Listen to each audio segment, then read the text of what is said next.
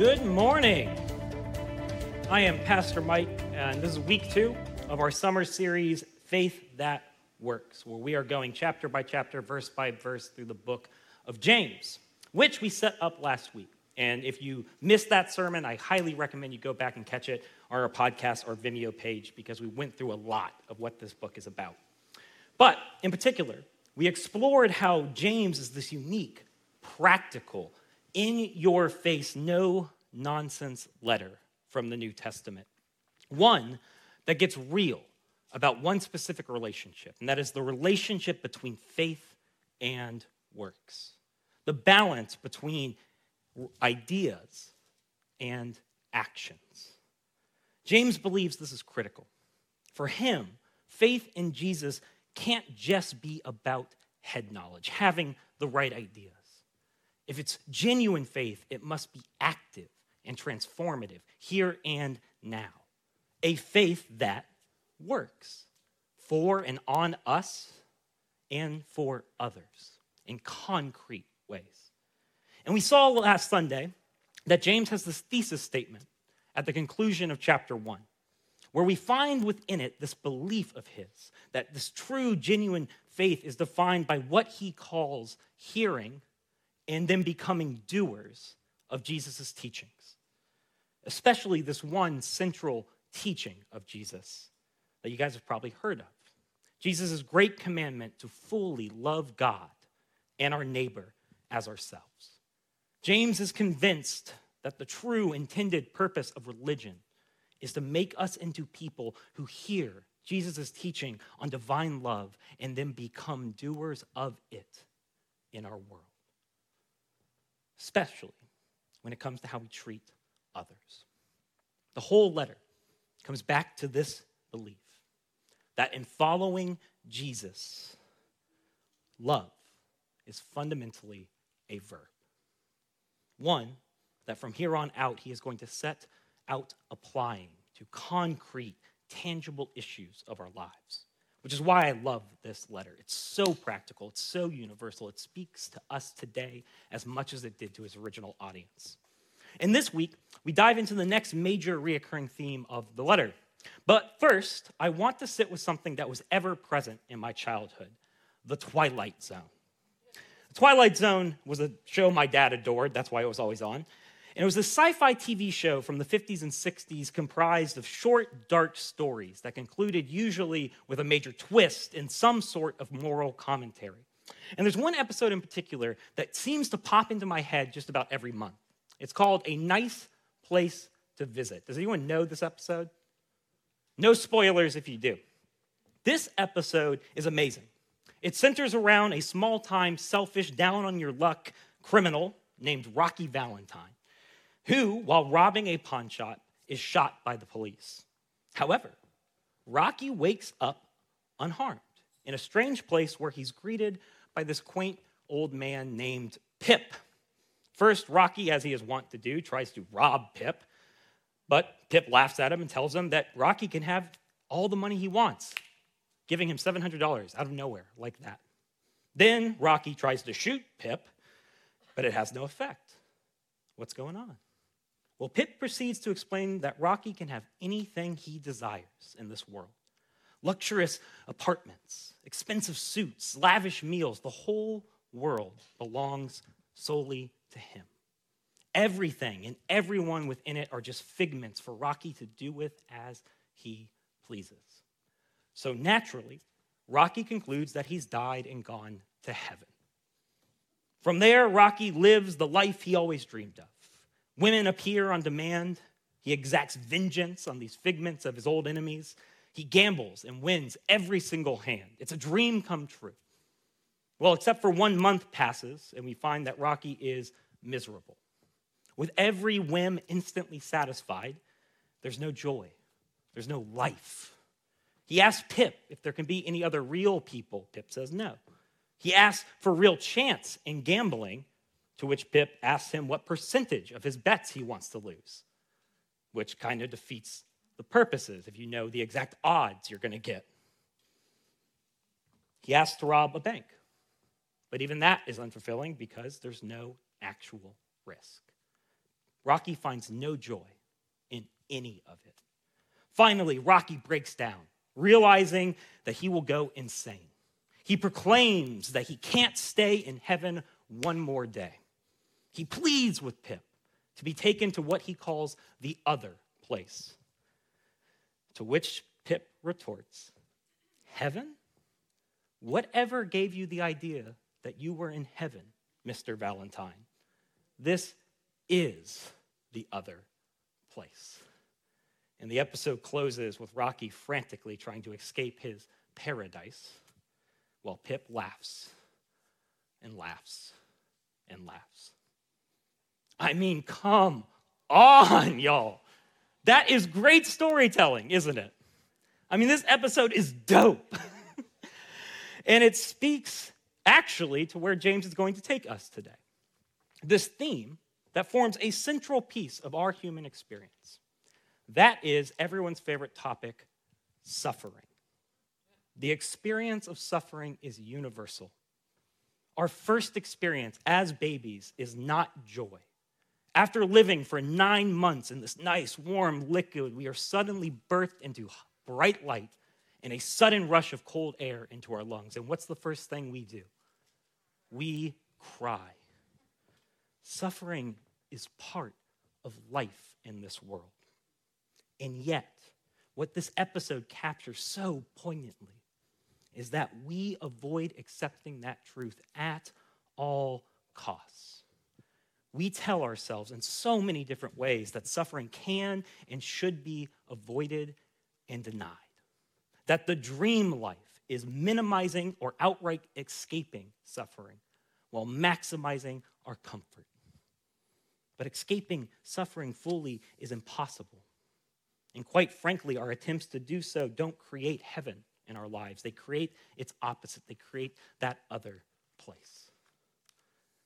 How we understand and respond to the suffering of our life is incredibly important. It directs so much of what we think about ourselves, God, others, how we act in this world.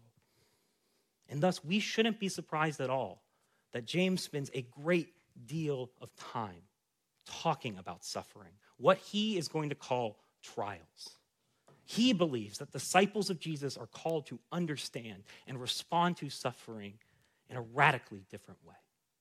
Not as something that can and should be escaped, but something that can and should be transformed and redeemed, turned into a tool through Jesus, maturing what this whole life as disciples is all about, increasingly loving God and neighbor as ourselves. We return to James chapter 1, verse 2, where he writes, "Consider it pure joy, my brothers and sisters, whenever you face trials of many kinds, because you know that the testing of your faith produces perseverance. Let perseverance finish its work so that you may be mature and complete, not lacking anything." So James tells his audience to consider their present trials, their suffering, as an occasion for joy. Who here stepped on a Lego recently and said, "Hallelujah, praise Jesus, the good life"? It's strange, right? And it's even more perplexing when you think about his audience. James pastored a community experiencing extreme poverty, oppression, and persecution. They didn't step on a Lego, they're going through the ringer, which is captured in the language that he uses. This phrase, face trials, in Greek is not stepping on a Lego. It describes an unexpected encounter that takes someone well, and I mean well, beyond their means. It's actually, fun fact, used, for example, in the parable of the Good Samaritan, for when someone unexpectedly falls into the hands of robbers and they beat him half to death. James is talking about real, unexpected, out of our control suffering. And notice he doesn't say if we experience this or why we might experience this. He just says when you experience this. He assumes trials are part of life in this world, that they are to be accepted. So he shifts from asking why to asking how. How should disciples of Jesus suffer? How can we respond to trials in a way that makes them into occasions for joy? That's where we're going today. And he uses 4 terms to lay out how faith can work in our suffering: trial, faith, perseverance, mature, complete. And each builds on the one before it in the passage. It's actually really, really cool how he does this. So first, there's a trial, an unexpected suffering in our life. Second, James says, see it as a test of faith, our trust in God. Well, what does that mean? Well, let me ask you this. What are tests supposed to do, other than make you really annoyed in high school? Well, see what you know. That's great. Tests, ideally, are supposed to reveal whether we know and can reproduce something that we've learned. So James says, shift your focus from why to how. This trial is here. Accept reality as it is. You can't deny it. But then ask, how can I respond to it in a way that reveals my trust in God? Which leads to the third point, perseverance, which we looked at last week. This word means committing to put something into practice consistently no matter what you're facing. How can we respond in a way that displays our trust of who God is and how he operates? We choose to respond how he would, how he teaches us to. You trust Jesus' teachings, James asks, so put them into action in the hardest moment of your life. Treat your trial as the practice grounds for living out how Jesus called you to live in this world. Persevere, develop that ability to stay true to Jesus and what he tells us to do in this life.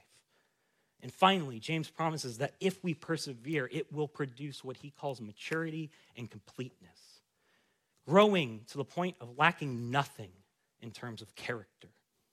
And who do you think James believes is the perfect model for mature, complete character? Sunday school answer: Jesus! Scott McKnight, one of my favorite authors, summarized this in this way. He says, what we see here is that James is encouraging believers to look through, not at their trials. To entrust, look through the specific circumstances they're facing to the potential promised impact on their lives if they stray true to Jesus' teachings within them. Look through the trial to the growth, the maturity, the completeness, to becoming more like Jesus on the other side of it. He says this is what happens if you respond to your trials with this how focus in this right way. But obviously that's easier said than done. So James continues, verse 5.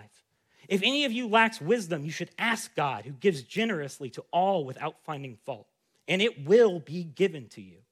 But when you ask, you must believe and not doubt, because the one who doubts is like a wave of the sea blown and tossed by the wind.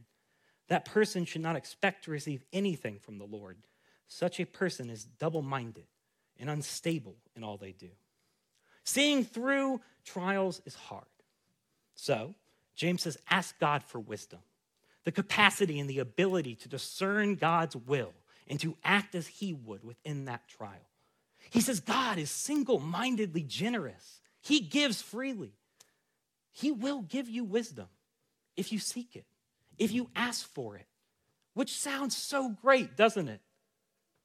Until you read about what Jesus said true wisdom was. What he said would sound foolish to the world.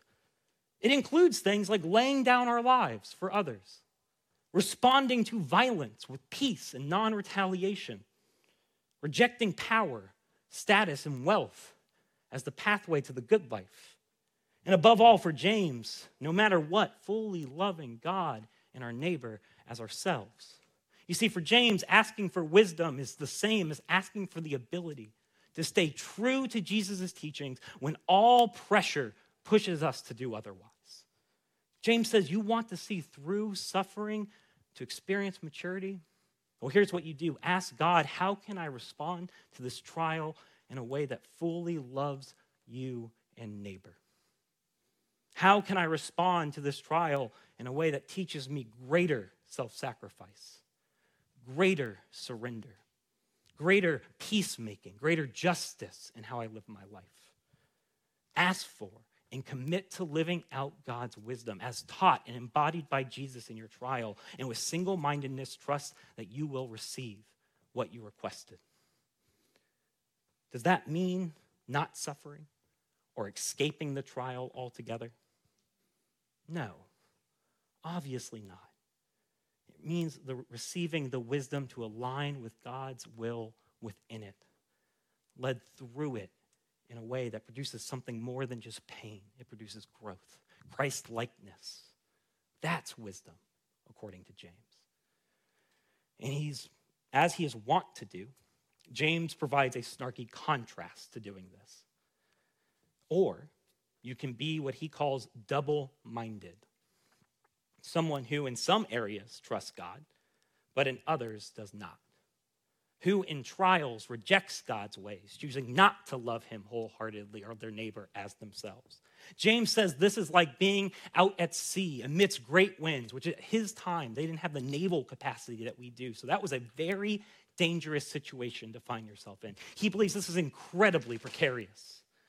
In trials, what happens is this person hears God's wisdom, but it's too hard, or they just don't like it.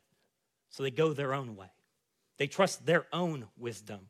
They respond how they want to the trial. They abandon Jesus' teachings. And instead of maturing what happens to them, they are swallowed up by the trials of this life. That's the two paths, according to James. And having laid out these two paths, he closes with a practical example that his audience would have understood.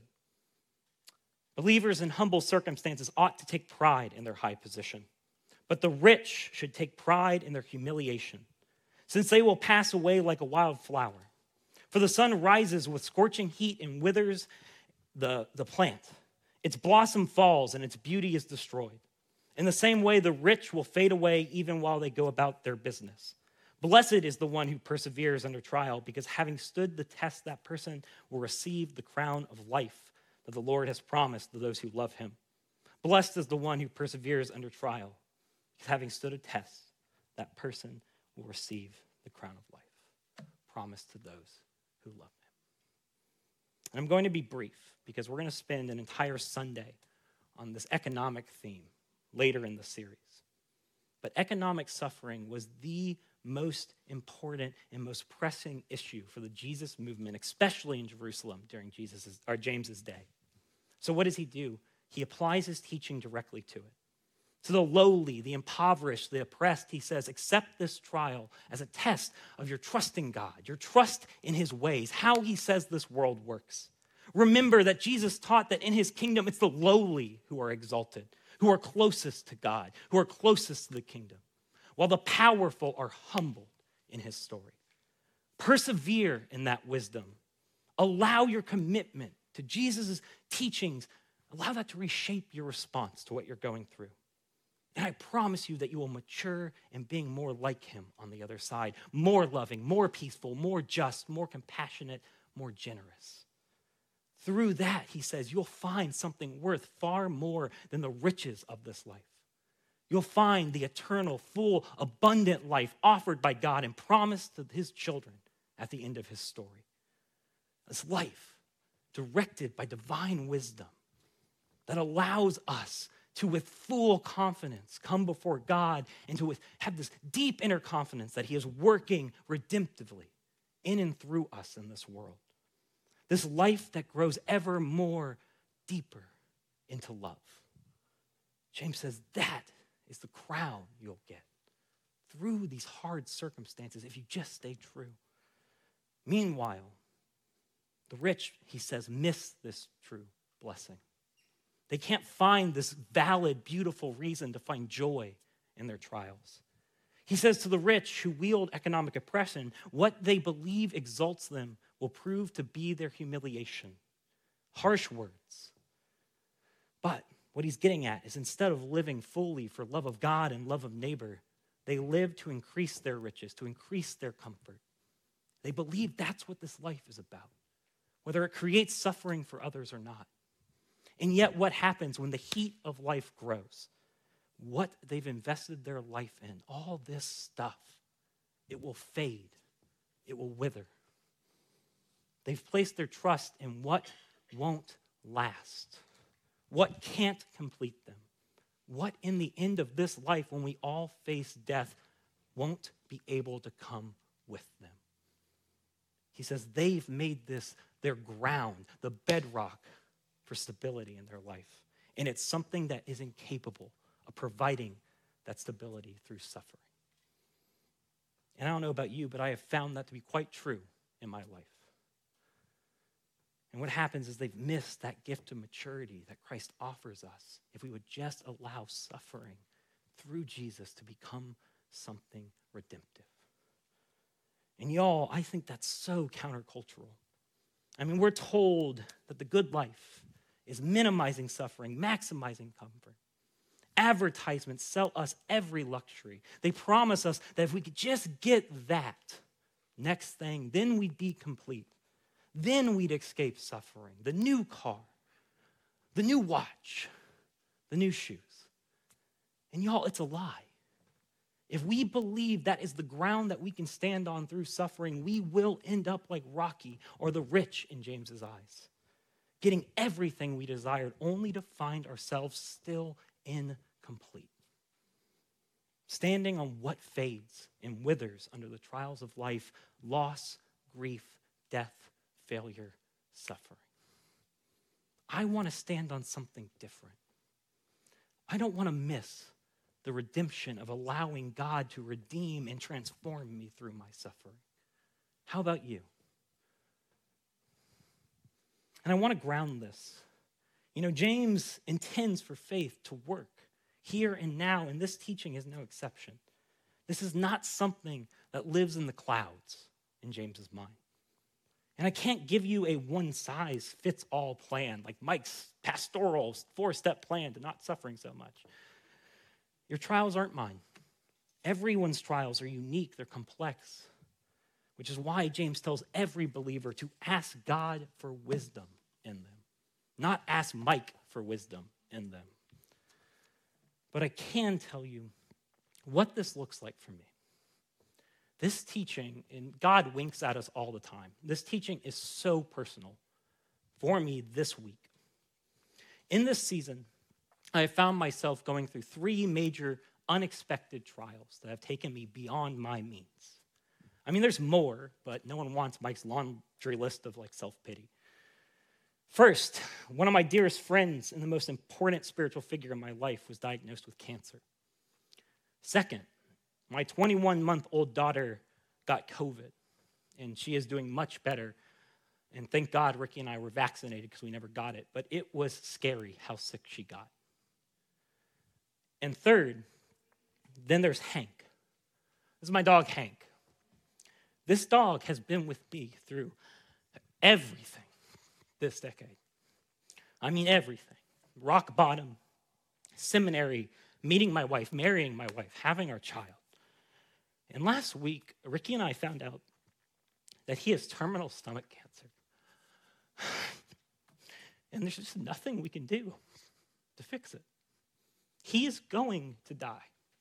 And all we can do is keep him comfortable until we can.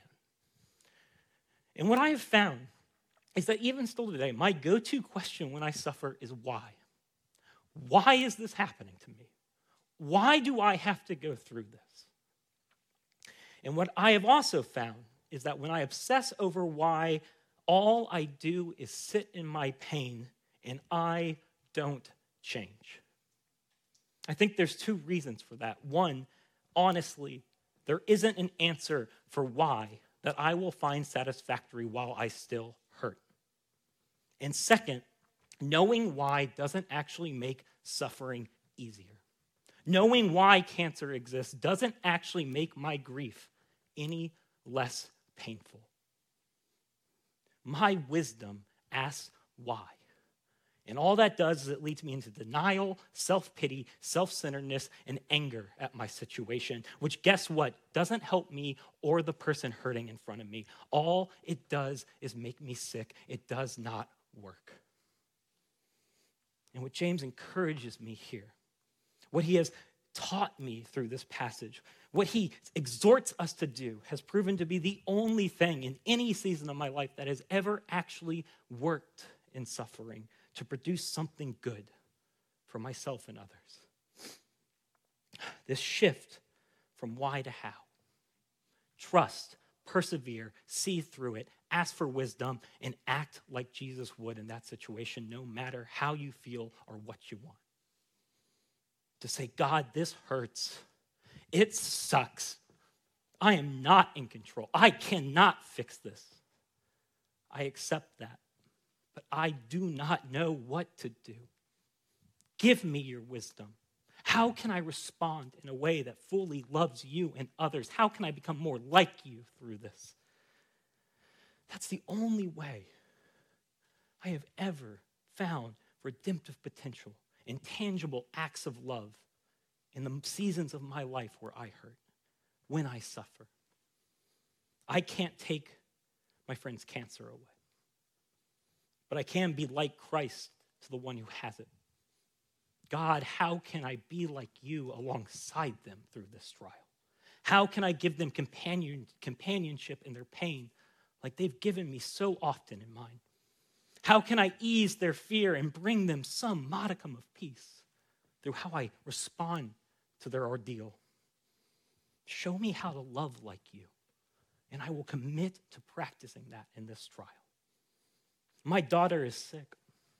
God, how can I lay my ego down? Give myself fully to the scared, confused, hurting baby. How can I bring your comfort to her? Show me how to be a father like you. I commit to practicing that in this trial. Or my dog, Hank. I can't save Hank. Like I said, he's going to die. It's not if, it's when. But with God's help, maybe I can accept, not fear that. Maybe I can be grateful that he's not gone yet. Maybe I can be present with him until the end, like he's always been for me. Give back what I've been given. Spoil and love the hell out of that dog. And not miss what time I have left. In that, I get what James considers true blessing. It's not more stuff. It's not escaping this. It's this life of compassion, presence, peace, love. This life with more of Christ and less of me in it. That's the good life. That's what I want. That's a faith that works. And y'all, it's hard. I'm not the master. I'm not Jesus of Nazareth. Every single hour I slip between acceptance and denial. But maybe discipleship isn't about hating my imperfection.